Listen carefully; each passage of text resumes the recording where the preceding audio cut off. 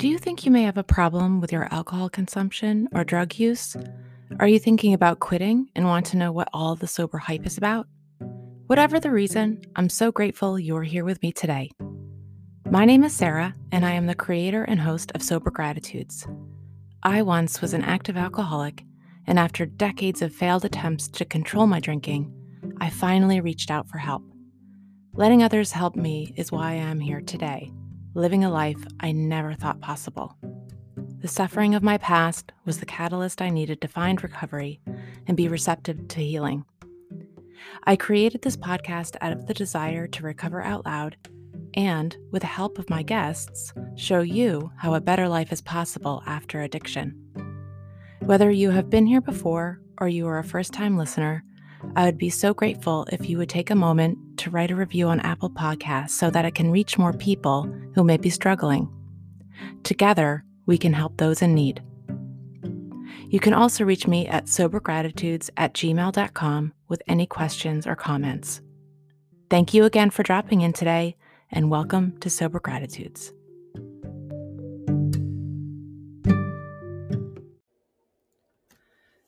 Sober Gratitudes is a podcast dedicated to spreading the hope in recovery from addiction. It is an inclusive show that does not promote or represent any recovery program. When my guests and I discuss what keeps us sober, we are referring to our own unique experiences. Our goal is to encourage and give hope to those who are struggling and need support. Hi, everyone, and welcome to Sober Gratitudes. My name is Sarah, and I'm so grateful you're with me today for an incredibly important interview with Jessica Duenas. You may recognize her name because she's all over social media right now, subject of an incredibly important episode or article on NPR called Sharp Off the Charts Rise in Alcoholic Liver Disease Among Young Women. The article was published just days ago with a follow-up blog entry by Jessica herself on her own website called bottomlesstosober.com. I listened to and read her blog entry just written a few days ago called It Can't Just Be Me, and knew I needed her to be on my podcast for you to hear her story and for us to discuss what it was like for her to be gravely ill and to now be experiencing a happy and healthy life in sobriety. I have to be honest, when my friend Nicole suggested that I give her a call when we were talking about this article, I was nervous to reach out, but then I realized how foolish it was of me to think that someone like Jessica would not take an opportunity to share her story and offer hope to people. I reached out to her. She quickly and graciously responded to my invitation, and poof, here we are in a nanosecond recording. And I'm just so honored. So with that, it's my honor to introduce and welcome Jessica to Sober Gratitudes. Welcome, Jessica. Thank you, Sarah. I really appreciate the opportunity. It helps me as much as it can help somebody else. I think, staying connected to the disease and remembering like how close I could be just to going right back is really powerful for me. So I'm really grateful for that. I understand that telling our stories helps others, but it does help ourselves because we do need to remember what it was like before we found sobriety, because it's really, it's hard to be stuck in addiction, right? And then to finally get on the other side is just the best feeling ever. So, so share with us, you were really sick. Yeah. Oh my gosh. And looking at the pictures, like you showed in your blog entry on your website, the bruising, and I know the bloatedness. Can we first just talk about like what your symptoms for the listeners to understand what alcoholic hepatitis is? And that's what you had. Sure. Right? Yes, absolutely. So alcoholic hepatitis, it's a form of alcoholic liver disease. The great thing is if you catch it early enough, the liver is a very resilient organ.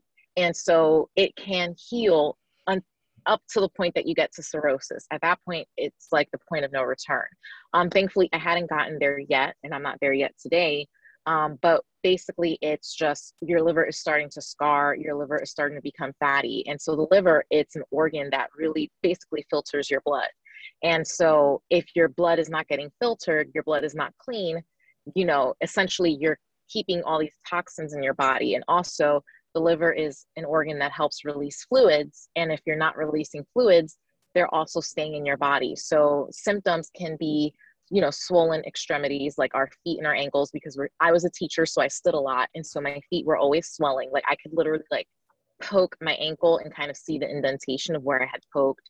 I also had swelling in my belly. I mean, I'm not like necessarily a petite person, but like it was significantly swollen, and I wasn't pregnant. And I mean, it wasn't like a pregnant belly, but like I could just tell in terms of my shape that it was unusually kind of like plump. Mm-hmm. And I would wear clothes trying to hide it. In terms of what it felt like, though, like that's what it looked like. In terms of what it felt like, I started to have really bad coughing fits. And I later learned that was to retaining fluid in my lungs. And I was very fortunate that I never developed pneumonia, because that's kind of like a prime breeding ground for it. You have fluids in the warm, dark space, which is your lungs. A bacteria, an infection in there could have easily become pneumonia and killed me, which it did actually to this woman, Carolyn, whose mother submitted an entry. It was the entry before. Mm-hmm. I mean, it's called In Honor of Carolyn. Her mother described her daughter's death, and it ultimately was pneumonia that got her, due to her alcoholic liver disease. Other ways in which I felt, I would run fevers randomly, like on and off. I was constantly throwing up bile, especially in the mornings. I would wake up, and like, let's say towards the end, it was my summer vacation as an educator. So I was drinking really around the clock, and I would wake up in the morning and violently like just throw up this bile. And then I would have to drink to kind of like ease the nausea. But like that first drink was both like painful and incredibly soothing in terms of just kind of like reducing that nausea and the tremors. I had tremors, very powerful ones. They were in my hands, but also they would go through my body. Like I felt like my head was kind of twitching, and sometimes I was so scared, I didn't know what I was feeling, and I would like Google seizures all the time, because I was like, oh my gosh, is this what those are? It affected my balance. I couldn't necessarily walk straight either. Like when it got to its worst, like the worst days, I couldn't walk straight. I had really crippling anxiety, to the point where the day I decided to go to the hospital was because I couldn't leave my house. I was that, paralyzed. Other symptoms, like I said, fevers, the nausea, a lot of pain, internal pain. And that was obviously because my organs were starting to, like my liver was starting to get to a really bad place. My lab work shows that. I put pictures up of my lab work, which is like crazy. I felt really, really ill. And there was one time also that like I started to faint. And I just remember I was looking, and suddenly darkness was coming over me, and like I started to lose my balance. So thankfully I sat down, and I had somebody pick me up, and they were like, why don't I take you to the hospital? And I was like, no, I just need to go home and rest. And I got home and I ordered liquor, because I knew if I drank, I would feel better. But I was I was starting to lose consciousness, fear of moving. It was really bad. Like the only thing that felt therapeutic at that time would be to like curl up in bed under covers with a bottle, because I would either drink and fall asleep and not feel the symptoms, or, I would ease the symptoms by drinking. It was very physically exhausting, physically painful, and then psychologically also just incredibly, just really rough. I felt completely like tied to the bottle. Like there was this invisible chain that just held me to it, And so I'm so grateful to now feel much better. Like I said, the liver is a resilient organ. And I'm very grateful that I stopped in time before it became cirrhosis. So today I feel perfectly healthy. My lab work is great. But I felt sick like that for months, and I avoided the doctor because I kind of knew what was going on, but I didn't want to really go and face it. But then I had such a bad breathing fit that I went to the doctor to get like help. And I mean, it was weird because she just examined me, and she's like, well, it sounds like maybe you're getting like bronchitis. So she just gave me bronchitis medicine. But then she was like, let me draw some blood. And then when she drew the blood, that's when like everything came out. And I was, and I still drank for like a month after that, basically. Wow. So That's amazing. And so you said you were really sick for a couple of months. Can you give our listeners an idea of like how long was your drinking career? When do you feel like you started to develop Sure. these symptoms, and how long were like the most severe symptoms for? Sure. So my drinking began in college, which, so, as a professional, I obviously went to college. And so my college years were full of the classic binge drinking on weekends. I also discovered in recent months, right before getting sober this time, that I have bipolar disorder. And so, classically it develops in young women around that time period too. Obviously, I didn't know. And so what became this cycle of drinking and like on occasion, really bad depression, kind of just became the cycle. And so when I was partying or just depressed and drinking, that was predominantly weekends. Weekends were always a blur for those. It took me 5 years to finish college and I had to go to two schools because I dropped out of the first one. But that's what it was like in the beginning. Then when I graduated and I became a professional, I started teaching. Teaching culture really invites happy hours, like, oh my gosh, the week's over, or the week's almost over on Thursdays. So, I engaged in that behavior. Obviously, I was very excited to, because it was like the grown up version of college partying. And I remember somebody made a comment about me having one too many at the happy hour. And I mentally was like, oh, I'm never going to drink like that in front of anybody again. And so my drinking mentality shifted. I was not yet physically addicted. It was a psychological like comfort and psych med at that point. But when I drank with others, I drank whatever they drank. So I would watch other people's drinks like a hawk. And so as they finished their drink, I would drink mine. And so it was always me being mindful of what other people drank. And then let's say if it was a party setting, I would always bring some and have it in my purse, or, I would go to the bathroom a lot and stop by the bar on my way to the restroom and throw one back really fast so that I wouldn't get caught by the people I was out with. So I did a lot of, I was just becoming this really sneaky person. So that was going on for a couple of years. And I would drink also, like I started to drink daily, not that heavily, because I also was in a relationship. He eventually became my husband. We're now divorced a few years, but he was not an alcoholic or an addict. So he would he would notice when I was doing too much and he would call it out. And so I would hide. So that tempered my drinking for a few years. I did have one incident where I accidentally like drank too much and he sent me to the hospital. So after that, when I was afraid of like losing him, losing the home, losing everything, I didn't drink for a year. Again, I had not been physically addicted yet. So I was able to just like stop drinking and like do a 12-step program and be okay. But then when our relationship started to get rocky and I suddenly didn't care about losing my marriage, I didn't care about the house. Like as soon as I stopped caring, I picked up drinking again. And so it only was a matter of months before I told him I didn't want to be married. And, as soon as I became this independent woman and I had my own apartment, the drinking, that was 2017, the drinking picked up, because at that point I was like, nobody can tell me anything. I'm going to drink whatever I want because I have my own apartment. I'm paying my bills and blah, blah, blah. So from 2012 onward, the drinking rapidly went from a pint, it was like a pint of bourbon. And I always bought the cheapest stuff because I was like, I don't drink for taste. I never drank for taste or quality. I drank to get drunk. So, I would buy the cheapest stuff. Then that wasn't enough. And at some point, I can't remember exactly when, I started to transition to buying like a whole fifth because I was like, well, that's more economical and I'm drinking it fast anyway. And before I knew it, it was like the whole fifth. So then I would sometimes buy the fifth and like the little shooter things or whatever. But basically for about a solid 2 years, I started to drink anywhere from a pint to a fifth or a little over a fifth every single day. And I became physically dependent. It didn't take that long before at that quantity, the physical dependence started. I started noticing the shakes. I started noticing the slight, like the anxiety about not having it. Like I started to realize that if I was like, maybe I should stop. And I would have that thought and put it to the side. Mm-hmm. And then I didn't even last a day. I was like, no, I just want it. Like, I'll try again tomorrow. That mentality of I'll try again tomorrow really took over. And then I want to say like the sick part really started like probably by the time my liver started to like feel it, was probably like late 2018. I mean, I remember like there were times like when I was named the Kentucky State Teacher of the Year for 2019, they named the Teacher of the Year like early so that you, I guess, have time to prepare for your year of service.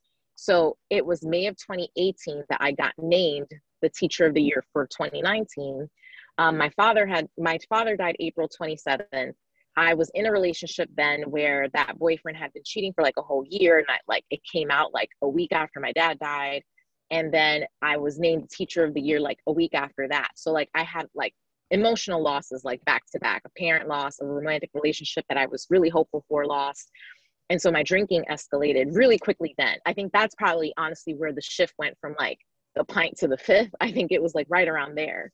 And I remember I was so hungover at the Teacher of the Year ceremony. And I remember actually, I was already having withdrawal symptoms then because I remember holding that trophy. It was a heavy trophy, a beautiful trophy that I still have, thankfully.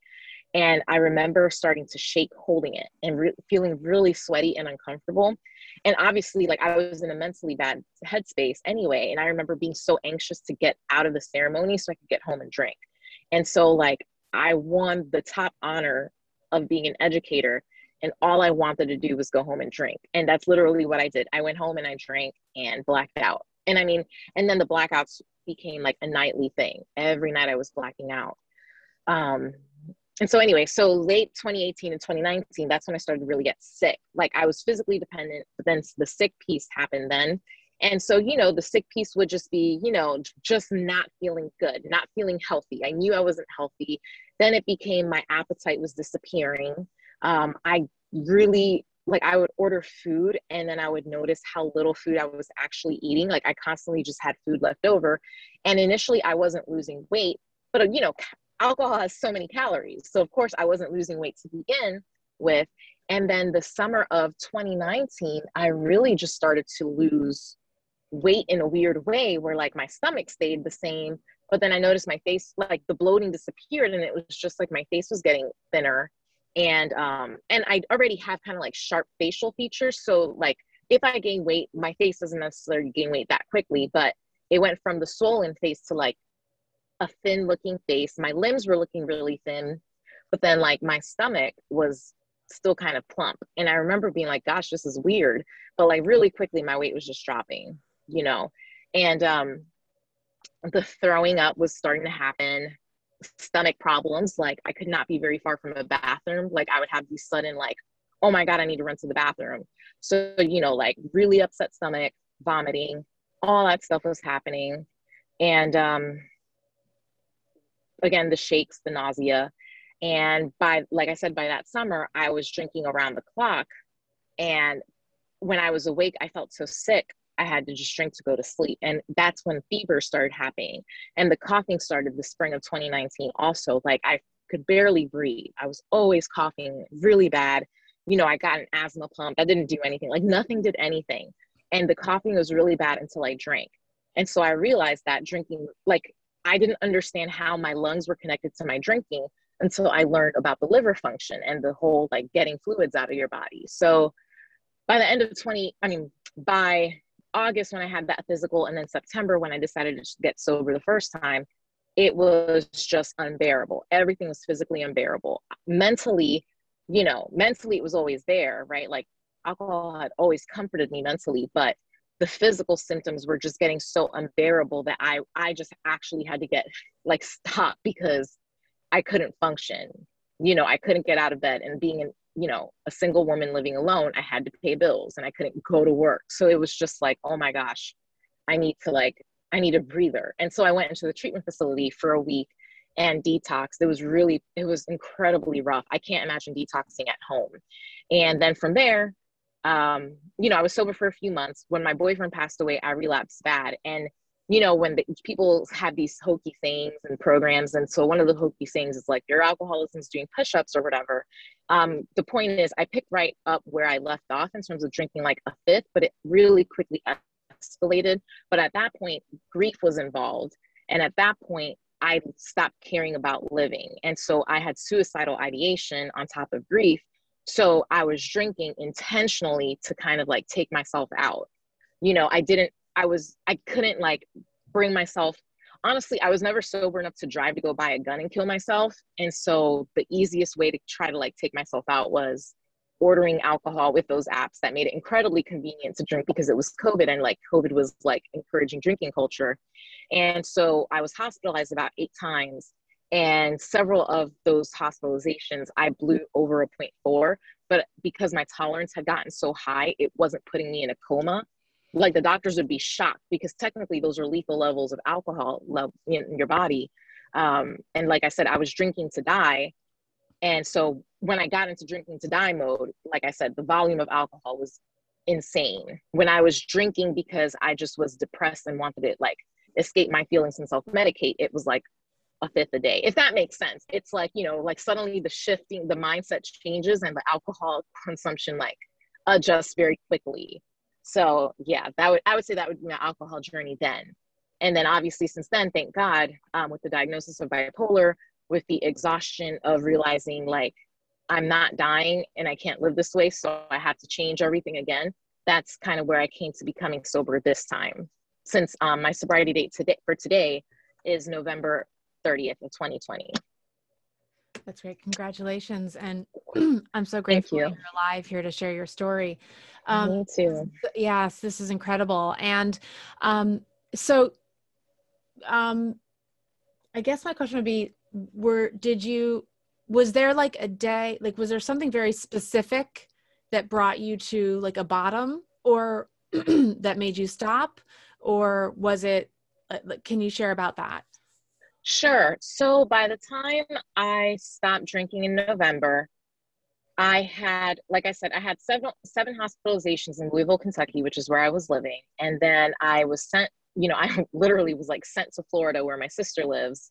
And when I ended up at my sister's house, I was okay, but I still knew I had more drinking in me. I think the best way that I could explain, and I don't know about other people who have relapsed, I never believed that I had had my last drink all the times that I had gotten sober. I just knew I had to stop at that moment because I physically couldn't like bear it, you know? So every time that I stopped drinking was either, and since Ian, his name was Ian, when Ian died, I only would stop drinking because of an outside intervention. Like somebody would come and find me and take me to the hospital. I was not trying to stop drinking then. When I went to my sister's, you know, again, I got relief from the agony of drinking so heavily, but in my mind, I didn't feel done. You know, in my mind, I had not like processed the grief. In my mind, I hadn't like found any kind of, I was inconsolable still. And so when I drank that last time and I ended up in a hospital there for like over a week, that's when I got reevaluated, and I was placed on new medications. And that's where the doctor was like, I don't know if you realize this, but you're actually bipolar. And he's like, you've been set off into this 8-month episode because of the death of your boyfriend. And he's like, that happens. Like a bipolar person can be kind of steady without meds. And then if something triggers them, they go off into like their episodes. And like for me, I went off into a massively depressive episode for, like I said, 8 months. So once the medications changed at the end of October. No, my sobriety date is November 30th. And, you know, psych meds do take several weeks to start to kick in. And that's literally like, I was like a textbook case of the medications were like, thankfully I was taking them, but they hadn't kicked in. And then when I did try to drink at the end of November, I realized like that escape wasn't quite there anymore. And so I decided to just like, at that point, I was like, okay, like it was weird. You know, I was just like, this is not helping me anymore. And I don't know if it was the drug interaction. I don't know what it was, but finally I realized like, I give up, you know, I'm done. Like, I can't, like, drinking's not changing. Like, I finally processed somewhere in my brain that drinking was no longer a solution. Like, drinking had always been a solution for me. I could always escape. And then suddenly I couldn't escape anymore. And so it was either I have to either get my life together or I need to die. And I actually didn't feel like death at that moment. I didn't want to really die. So I was like, well, I was like, I guess I got to change my life. Because, you know, sometimes like people will be like, wow, like you've done so much. Like, wow, you know, and I'm like, well, I was really miserable. Like in my head, I'm like, well, logically, I was just really sick and tired. So I had to Yeah. stop and change everything. But then if I stop and genuinely process it and step outside myself, I can see how the whole journey is like, wow, you know? Um, Yeah. so yeah, so that's, yeah, I would say that's about it. Okay, good. So how are you feeling today? You look, you're glowing. Like you look Thank you. amazing and very Thank you. healthy. And um, so how are you feeling today? Physically, emotionally, Yeah. spiritually, like, Sure. So physically, I feel really good. You know, I feel healthy. Like I said, I now like I eat generally healthy. I mean, of course, you know, I've been in Kentucky for like a week selling my house, so I've been eating good Kentucky like junk, which has been great. You know, I feel healthy. I'm like physically active. I so physically, I feel really good. Emotionally, it's still a work in progress. It's really a day by day thing. mhm. Except like now, if I have a bad day, I know it's really just a bad day. Like yesterday, for example, I got really frustrated. Somebody who came to look at the house had some stupid criticism, but I took it personally, of course, because I still struggle with how I process things. I mean, I'm a human. And so I took it personally. And then I got really resentful at my boyfriend for dying because he was in recovery and he relapsed and his relapse killed him.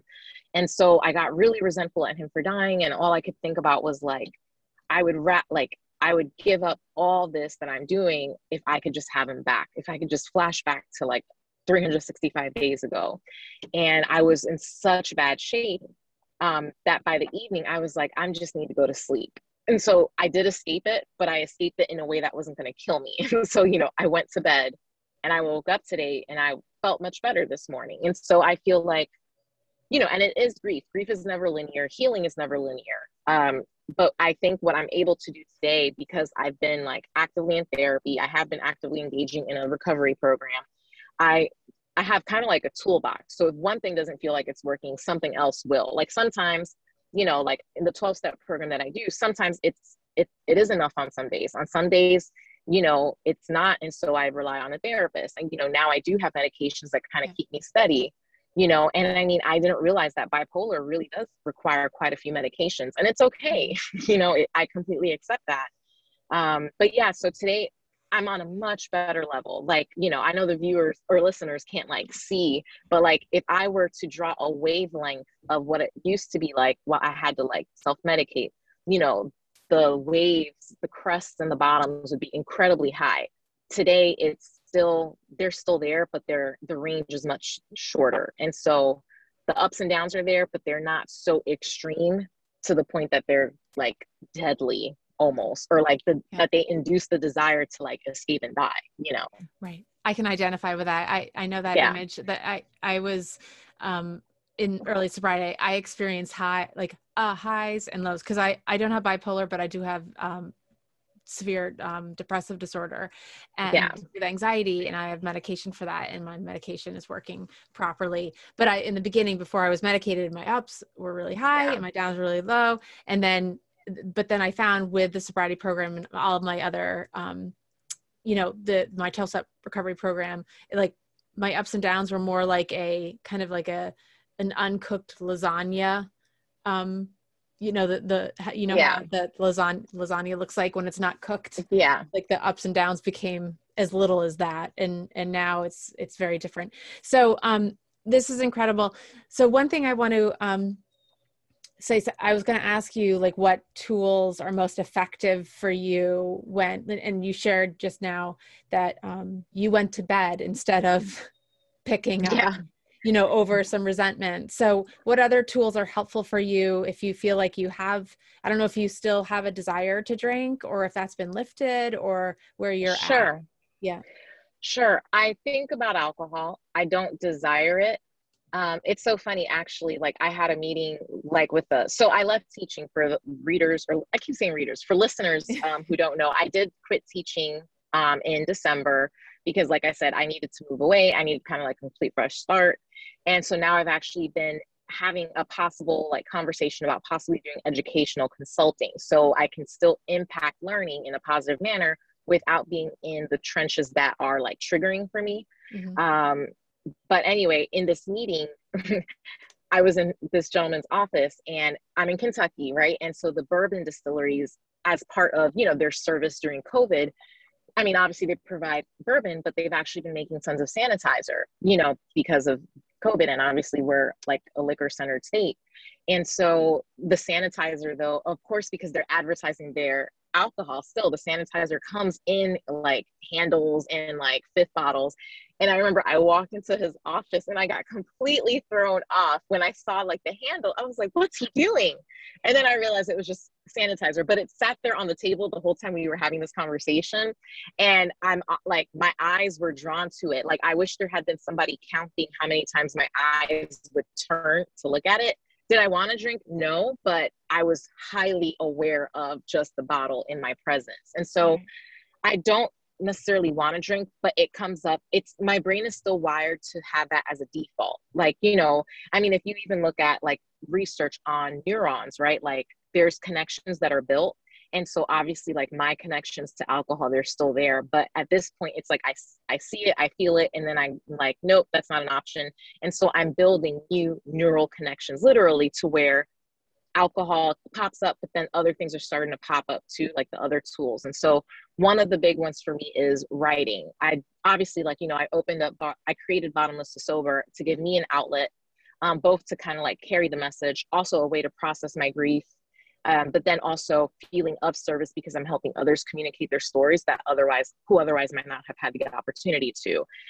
Other strategies, exercise actually does help, especially when I feel angry. Exercise helps. I have been very intentionally acknowledging when I'm prideful and stubborn, and like picking up the phone and calling someone. You know, my sister is a wonderful human being, and I know not everybody has like a supportive person in their corner, but you know, my higher power gave me my sister, so I have her and I'm going to take advantage. And so I can talk to her. She's a good sounding board, and she's not a person in recovery. I don't need to lean on only people in recovery to have help. You know, I have friends who will like literally just be brutally honest, and I hate it. I hate it. I'm still really prideful. Like, I'm not going to say, oh, everything's been like fixed. No, I'm still really prideful. I'm still really stubborn. And I do need to be like brought down, especially as a bipolar person. There are times that I start to feel grandiose, you know, like there are times that like my head gets really big, and I do need somebody to squash it for me sometimes, because when I start to disconnect from reality, like I genuinely do. And so having good people in my corner who know me well and they can call it, that's helped me too. And again, I know not everybody has that, but if you do have people who are willing to help, don't be too proud, because my 8-month like bender would have been drastically shortened had I accepted the help earlier, because everybody saw me falling apart. But you know, if you block off help, you block off help, you know, so sometimes just opening up and letting people in can be incredibly powerful. But I really do understand how hard that is. You know, like I said, it took me 8 months to let go. Right. So is it fair to say that you really couldn't stay stopped or get sober without the support of other people? Oh, absolutely. Yes. For me, I could not get sober by myself. I tried. You know, he died on April 28th. And in my mind, I thought I was just going to drink for a few days really hard and then sleep it off and kind of like get back to it. That's what I thought. When my father passed away, I was drinking when my dad died. But when my dad died, that was kind of like my grieving process. But I failed to remember my father lived a good, healthy life. My father did not have a sudden tragic death. My father died surrounded by his loved ones. So it wasn't a tragedy. It was the circle of life. When he died, it was not the circle of life, so to speak. I mean, it was, because everybody does pass, but you know, it's that feeling of he died before his time. It was tragic. It was horrible. It was horrible. There's nothing like seeing, obviously I have addiction, right? But like, I don't see myself. I don't see what it looks like when I'm actively in it. I know that it feels like crap, but it's terrifying to see somebody transform in front of you, and you see them on that path to destruction, and you feel completely powerless to help them. And I know that's how people felt about me, right? And so in terms of, your question was about staying stopped. Oh, and doing it alone. Yeah, I knew I couldn't do it alone. I couldn't. I was too traumatized. And I tried, but I kept failing because when I stumbled, I just fell because there was no one there to hold me. You know, now if I start to stumble, there's someone who catches me before I fall. You know, if I let them catch me, that's the thing. It's almost like those trust exercises, right? Like they make you do like I mean, I never went to camp, but I've seen videos where like you like throw yourself back and you know you can because someone's going to catch you. I feel like staying sober for me is that, like the vulnerability of letting go and falling because I know I'm not going to hit the ground. Someone's going to grab me and like help me get back up. But there has to be that willingness. There has to be that trust. Right, right. Now, did you feel initially because I know for me, when I first got sober, I wanted what people had. They seemed very happy, very joyous, very free. I didn't understand, it didn't make any sense to me, you know, because I was miserable. Now I get it. But for you, like how quickly did you find, like, do you feel like in terms of trusting people that wanted to help you, like, was that an issue for you? Or do you feel like that you were very willing to go ahead and trust people right away? I trusted I still honestly, in terms of genuinely trust, I do still trust very few people like that. You know, I do feel like sometimes people can have good intentions, but they don't know how to best help. Right. And then I sometimes, like, for example, I mean, we're having an honest conversation, right? I don't always trust men. I feel like sometimes, you know, I'm not going to be stupid and say, like, you know, I know that people do find me attractive, right?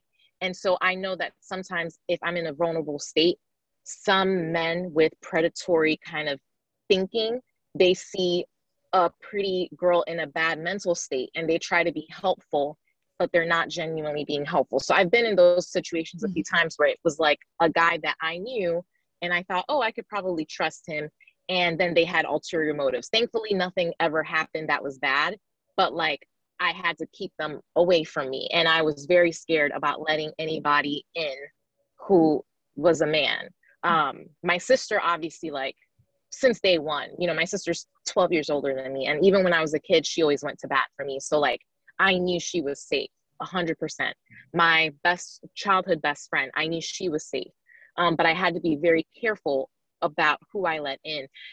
And also the thing too, it's like, it's weird because being so involved in the community and having like a certain reputation, again, it was just weird because not everyone who tries to come near me is genuine. And that's weird. But I think for a lot of us who get into these vulnerable situations and women, we have to be mindful of that everybody who comes near us is not always for the most sincere, like it's not always that sincere. So I've had to be very careful. Like, I don't, in terms of like but then it's funny because I say that and then I'm really open about my story. But the reason why I'm totally open about the story, whether or not I trust people, is because now nobody could use that as a tool against me ever again in my life. You know, when I was kind of hiding my sobriety, it came up like 1 or 2 times after having a disagreement with somebody that they threatened to out me. And suddenly trusting somebody became a weapon, right? Interesting. So today, my recovery can never be used as a weapon against me ever again because everybody knows. All you have to do is Google me and now you know. So like no one can do it and say if I'm applying for a job, nothing. My recovery can never be used against me ever again. And Right. So that's why it's open, you know, like, but I don't trust everyone. Yeah. That's for sure. Well, yeah, you're early in sobriety and I get it. Like in the beginning, it's good. Like you're learning to live in a new skin and learning about yourself and why you drank and like boundaries. Right. Boundaries. Exactly. So, I'm curious to know, Jessica, is, you know, I was having images of you holding that award that you got, that teacher's award, and you were shaking. Obviously, like that's something that is in the article. I don't know if you talk about it in other blog entries on your website, but have you been in contact with former colleagues that knew, like, that didn't know you were leading this double life? Yeah, you know, it's so funny. So my former colleagues, I mean, they're all great. They're wonderful. And I mean, there's been a few, you know, I taught for 13 years. So in the span of 13 years, I've had the privilege of working with amazing people in the different school settings I've been in. And a couple of them were in my boat. And so they came out and it was like, me too, like, oh my God, you know, and sharing. And of course for them, like maybe their families know. There was one actually who decided to get sober maybe like a few weeks ago. And she was like, hey, guess what? Like, I'm sober for like a couple days. And so there's been that connection with colleagues who like just kind of kept it.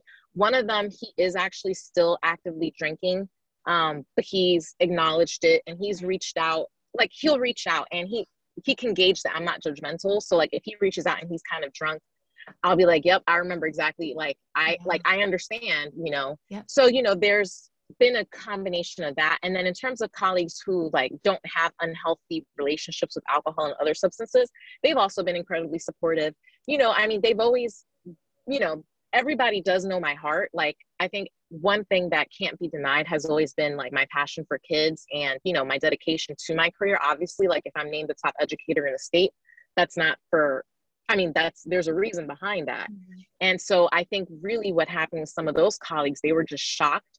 A couple of them were kind of like, man, I wish I could have helped. Right. You know, like, I think it is hard to see someone smiling in front of you every single day and to see someone looking so effective and functional. And then like, you think you know them well, and then they reveal that there's this whole other side of them. Right. I know that can be somewhat hurtful to some people who thought that they were in good standing with you. And then they're like, you never told me, you didn't trust me. Right. So I had some of that. But really, nothing negative. I mean, there's a couple of them who like don't really talk to me anymore, and that's okay too. Like, probably I made them uncomfortable. Some people are uncomfortable with feelings and being so open, and that's okay too. But really the response has been overwhelmingly supportive. It's either been supportive or like relatable or just like, man, I wish I could have helped, that kind of thing. Yep. So it's been good. And my kids all know, and I still see my students. Like, I actually, like I said, it's been 4 months that I've been consistently sober. I got to Kentucky a week ago and I took a couple of them out axe throwing, and their moms are so excited to see me. Their moms are like, you look so good. And, you know, the kids, one of them made a joke because I did like a bad turn. And he's like, you're not drunk, are you? And I was like, no. But, you know, like, the great thing about it is, I mean, they're 8th graders and I hope that they haven't touched anything yet. But the fact of the matter is, a lot of people in addiction actually have started right around this time, middle school, late elementary. And my hope is that even if one day they do find themselves having these unhealthy relationships with substances, that they can remember they're not the only one in it, you know? And so like, by them knowing that their like really loving teacher struggled with the same thing, at least they know Ms. Duenas did too, you know? And so like, and she's okay. I mean, hopefully for today I'm okay, and I hope I am later on. Right. So even just by being honest about it with kids, they know that they're not the only ones if they ever have any struggle, you know? I agree. I agree with that 1,000%. And that's one of the reasons why I am a big part of the sober revolution, the sober movement, to end stigmas, build awareness, to end the judgment and about alcoholism or addiction, that it's not a moral failing, that it is a disease. And then, you know, helping to end the shame for people to be more or less fearful of coming out, knowing that there's people like you who are being very transparent, and they feel like, okay, if she can be open about her recovery and her experiences, and show us that she's in this really good situation now in her life, then that will only inspire others to do the same thing. So I really applaud you with that. But, you know, it's interesting. I know I just want to read, if it's okay, like a portion of your blog, the blog that you wrote just recently on the 18th, and everyone needs to go visit Bottomless to Sober. It's just an incredible website with amazing information about Jessica's experience. But in the most recent one, you spoke of like how you don't know how you functioned so successfully while you were actively drinking, and, you know, you were in active addiction, and then you receive this award, and you go on to say, I stop sometimes and I think, what the hell? The only explanation I can think of is the power of the mind and its determination.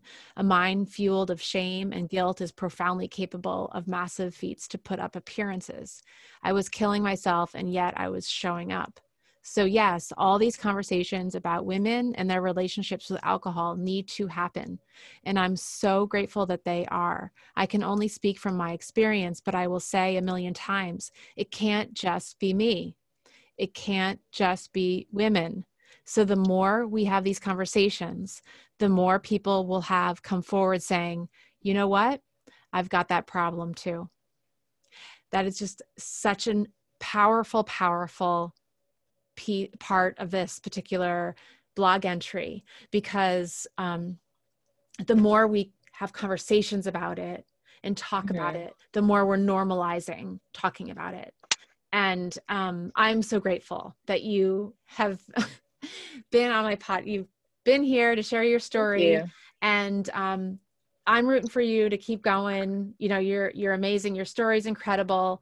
And I know that sobriety, after the time I've had, it just keeps getting better. So Yeah. I'm excited for you and what does life look like for you now that you said you're moving? So you have Sure. plans. Yeah. Yeah, I mean, life today, it's hopeful, you know, like there was a time, like I said, last year I was completely hopeless. And so I was drinking to die because I just kind of felt like, what's the point? You know, I had the person that I was in love with at the time, you know, he died such a tragic death. You know, we talked about marriage, we talked about kids, and suddenly all that was gone. And in my mind, I was like, no one will ever love me this way. I will never love someone like this again. You know, I was catastrophizing everything, which of course, I mean, it is a part of the grief process, but you know, mental health illnesses also can lead us to catastrophize things, whether you're depressed or you're manic depressive, you know, like that happens. And today I'll have my moments of like, oh my God, this is the worst thing ever. But if I journal, if I write it down and I look at it from the outside and I look at it on the piece of paper, I'm like, hold on, like, or I'll read it to someone, right? Like I'll share it with my sponsor. And she's like, okay, so you see that there, you realize that's just a fear. That's not real. And so that, like, today I can acknowledge that my thoughts, they're there. The unhealthy thinking is there, but I can step outside of it and acknowledge how it's not necessarily reality. Sometimes I have legit fears and concerns, but most of the time it's not as bad as I think it is. And so stepping outside of that on a daily basis helps me a lot.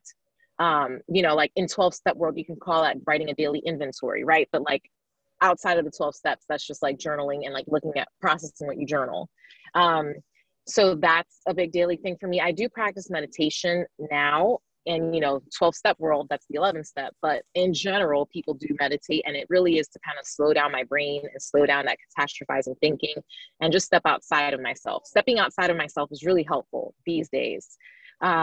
Other things that I do, like I said, I try to eat a little bit healthier. I try not to get crazy about that. I don't know about other women, but for me, it's very easy to transfer alcoholic behaviors from alcohol to food.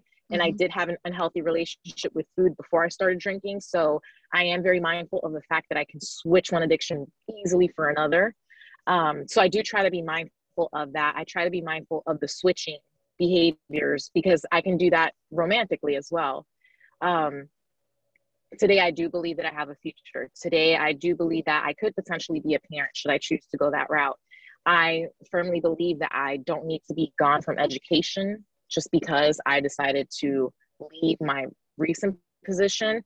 It doesn't have to look the same as it ever did.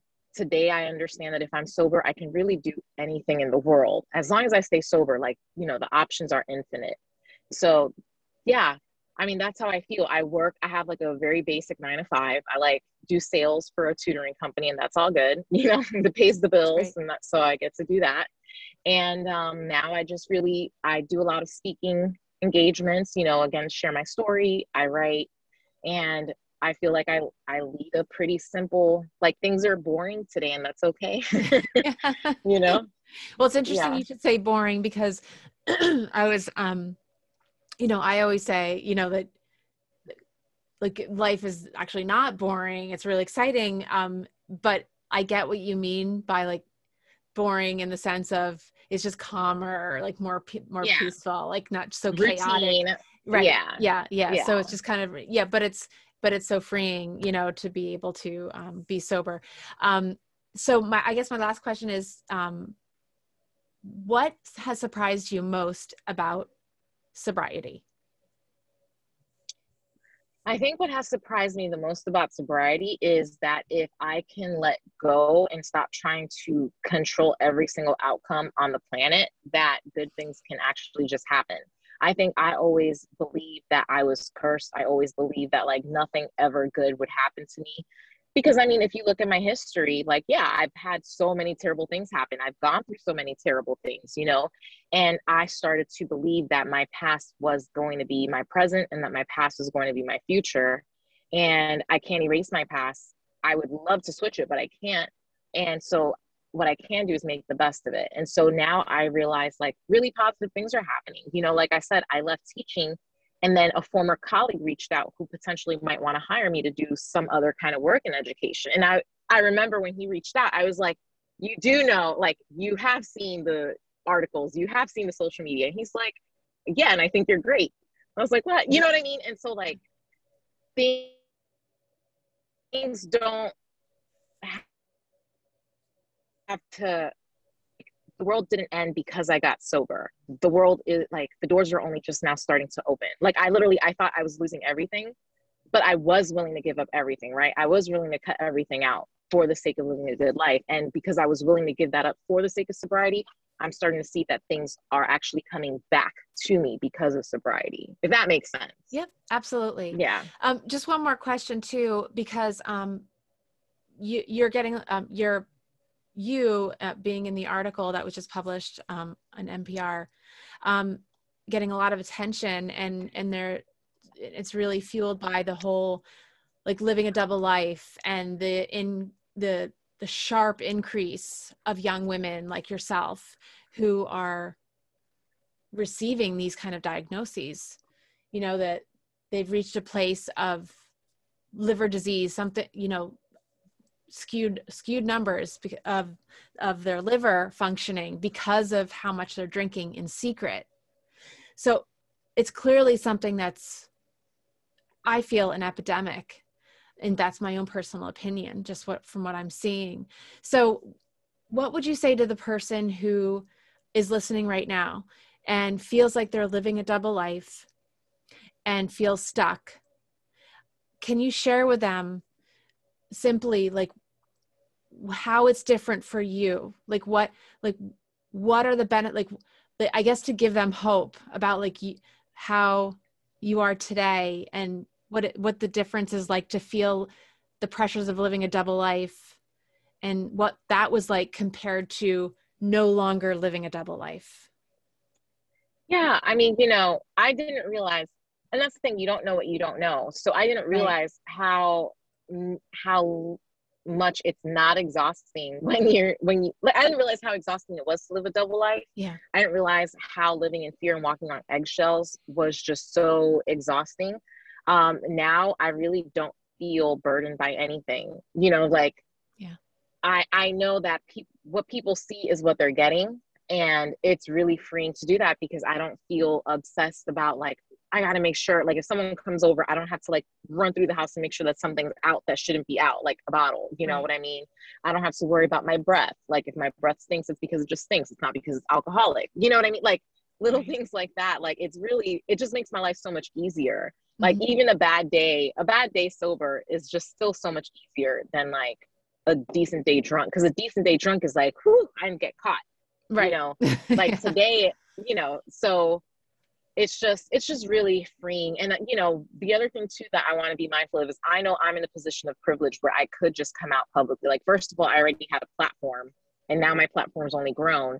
And again, like I knew for me, there would be no harm in coming out because, you know, I didn't bring harm to anyone. You know, I was really hurting myself and I was hurting personal relationships. But, you know, thank God, by the grace of God, I never put a kid in danger. I never showed up drunk to work. I showed up in horrible hangovers because I was making sure I wasn't showing up, you know, drunk to work. So I went through horrible withdrawals at work.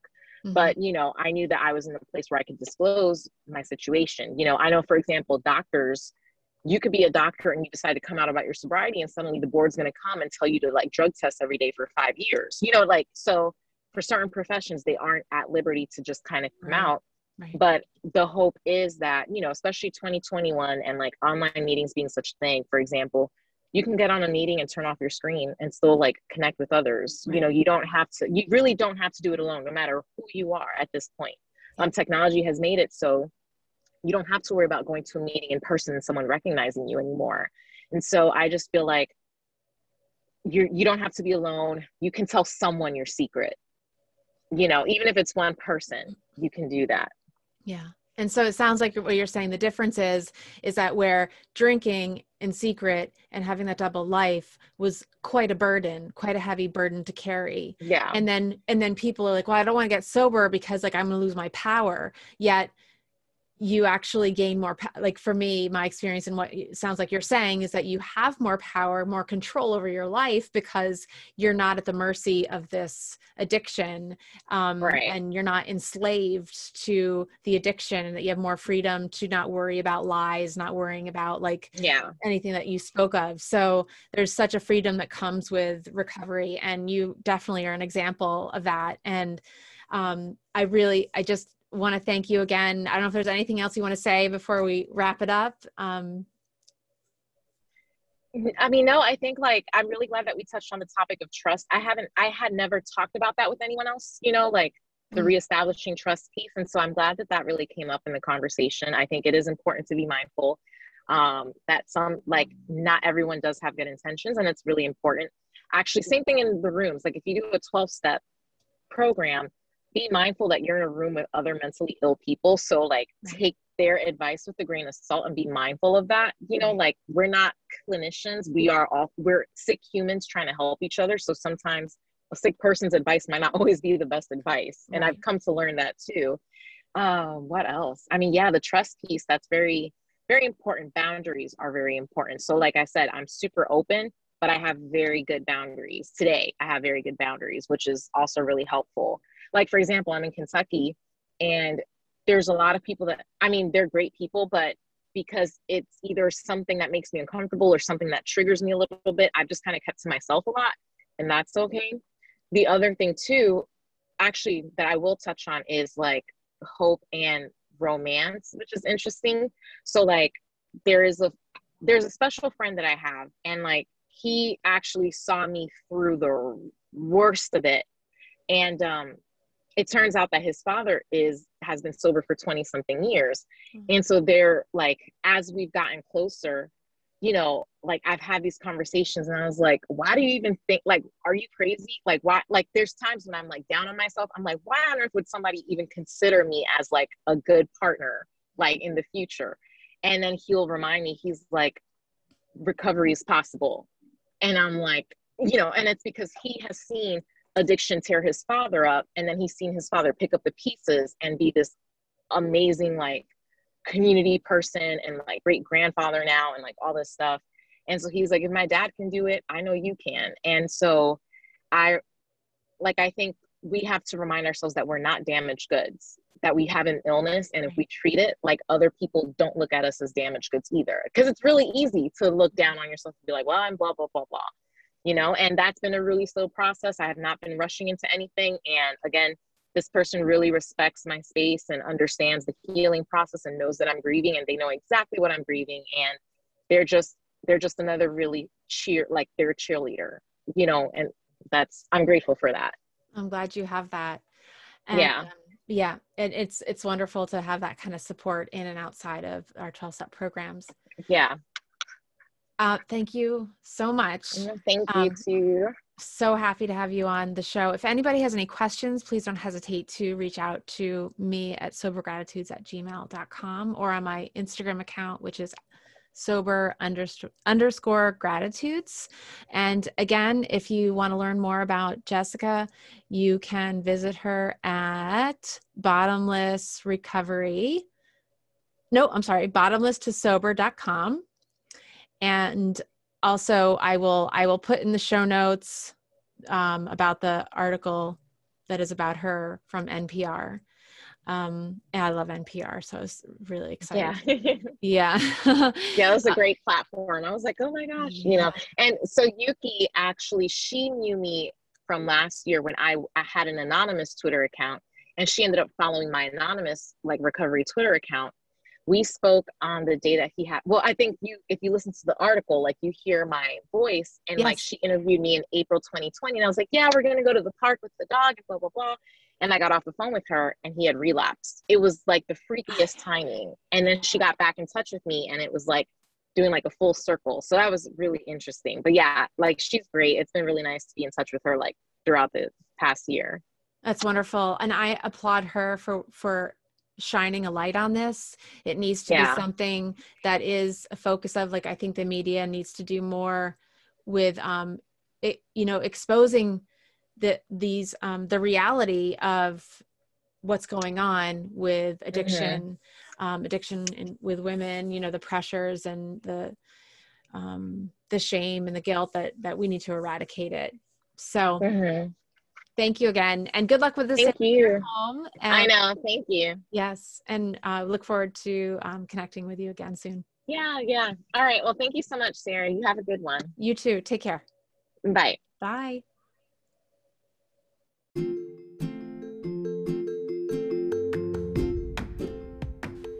Well, that's a wrap on this episode. Thank you to my guest and all of you for listening.